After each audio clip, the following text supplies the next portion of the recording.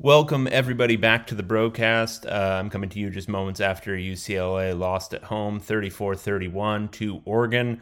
Moments after Ethan Garbers threw a game-ending interception to prevent UCLA from having a chance to win the game. Really unfortunate. I'll start off with that. Really unfortunate spot for Garbers to be in.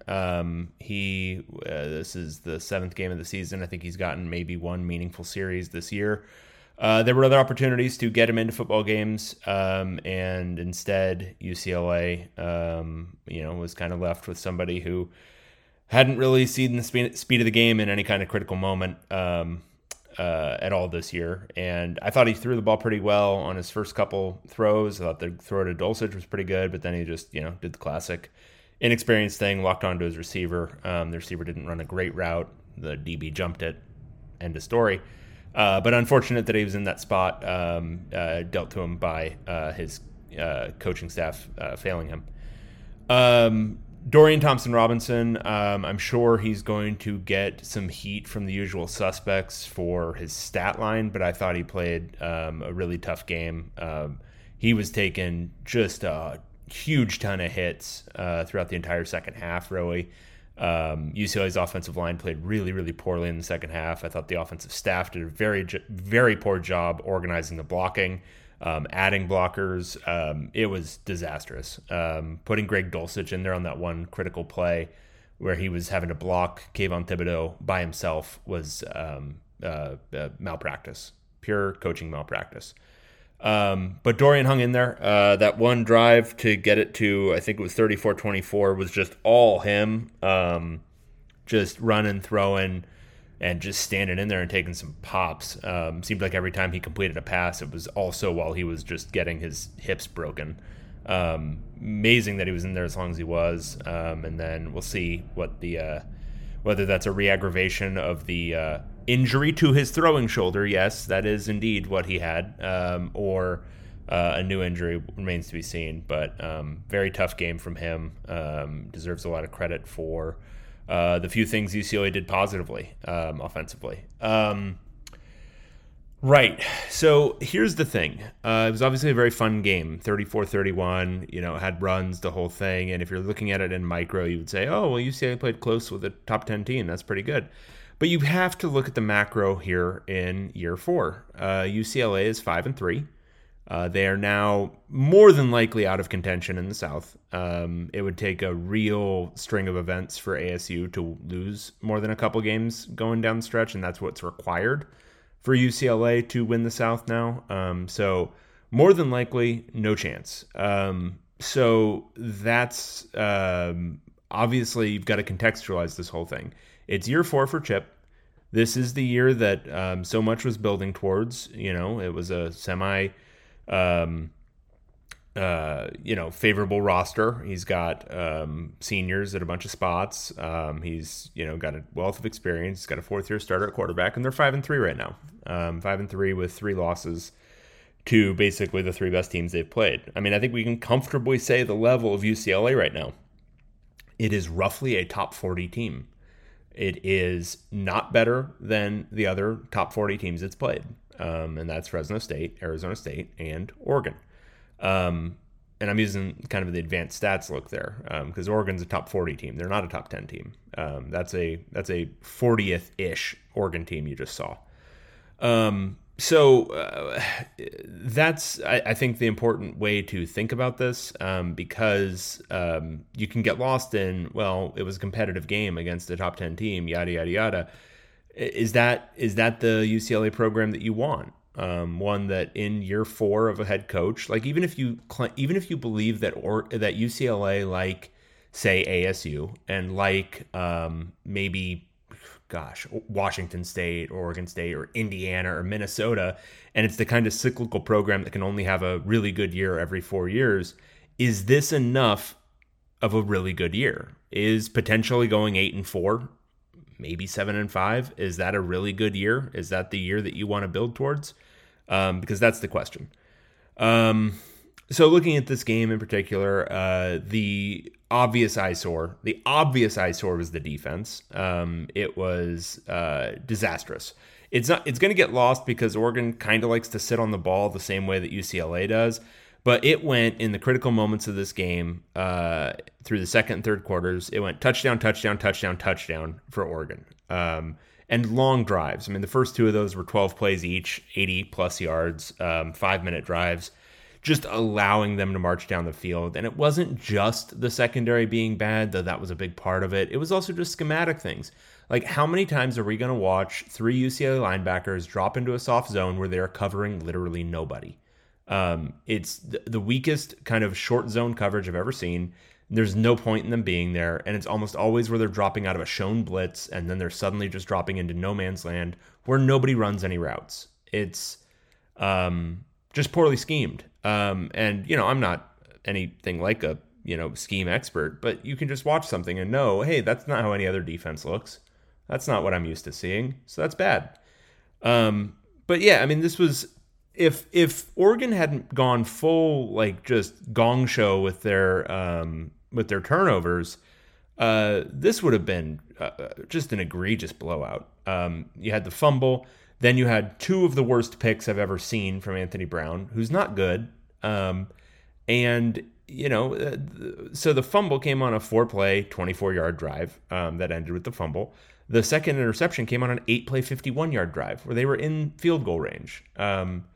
UCLA was not stopping this offense after essentially I would say they got one true stop in this game, which was the punt. I think, obviously Oregon turned it over on downs, but they drove the damn ball during that drive. It was 7 plays for 44 yards in the first opening drive.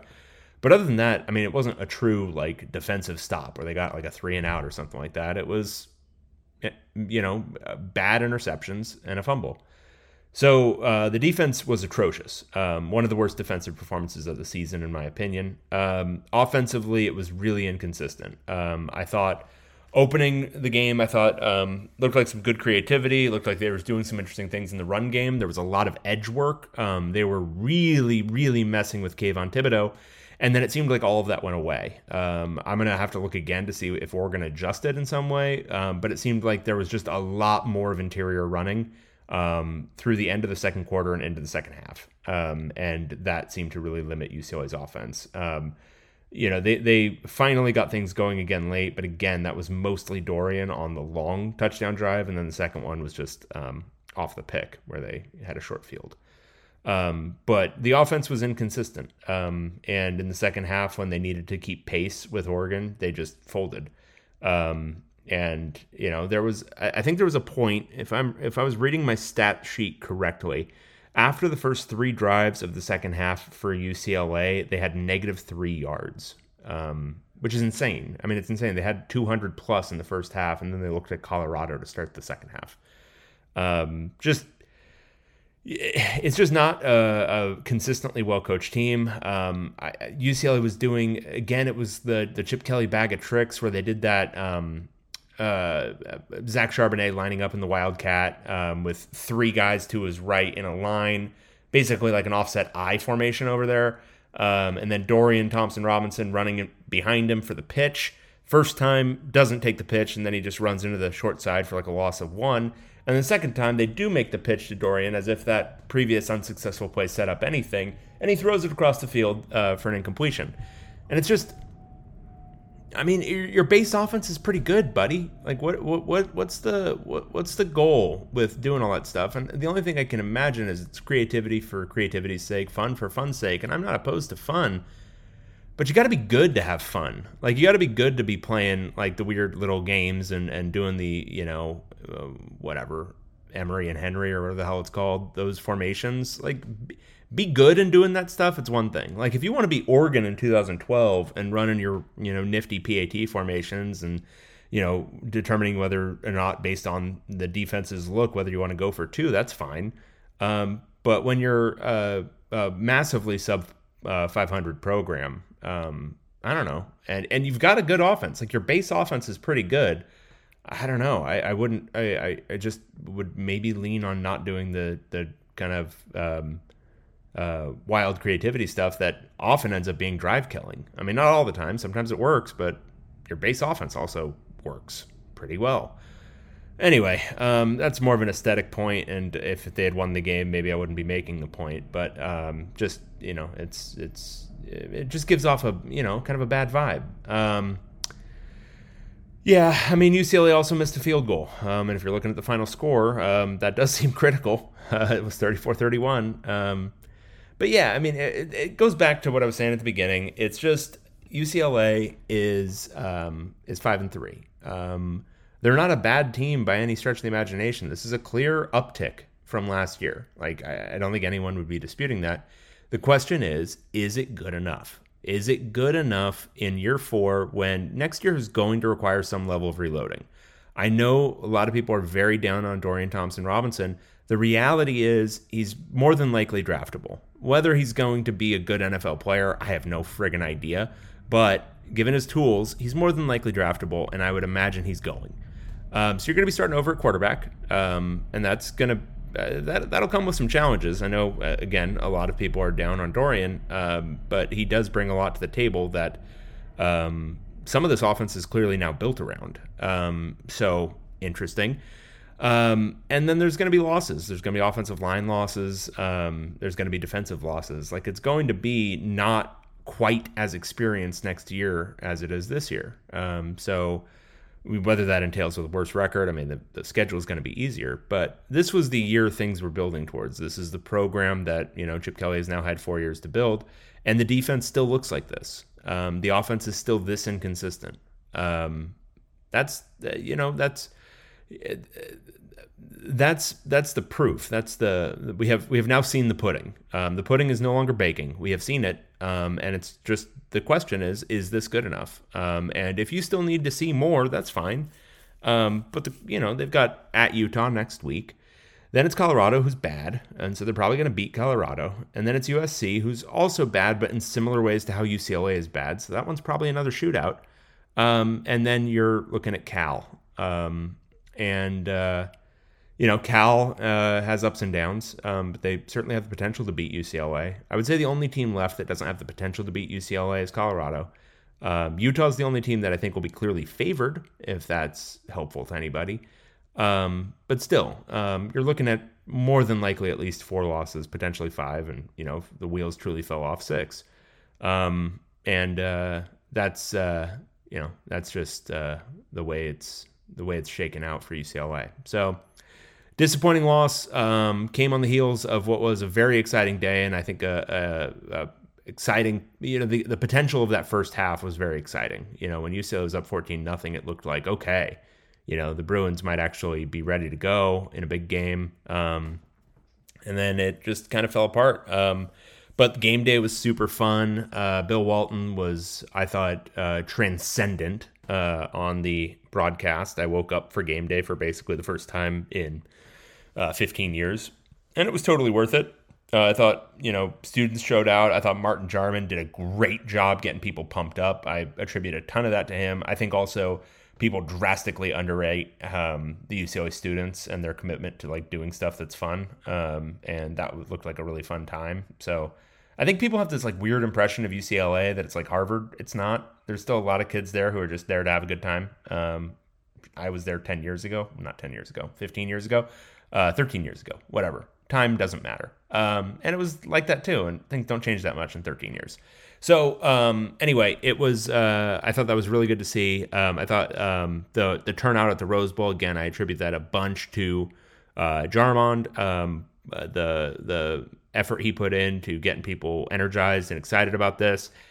So to, not lay an egg, but to put forth in a performance that has you down 34-17 at one point, I think that's, it's not great. You want to be able to pay it off when you get people that pumped up for a game. So regardless, it was a exciting game. As I kind of alluded to in my preview, I thought it was going to be a shootout. It ended up sort of like a shootout, but I predicted mainly that it was going to be a fun game, and I think it did turn out that way. So anyway, I hope you all enjoy the rest of your Saturday. Enjoy the rest of the football, and I'll talk to you again next time.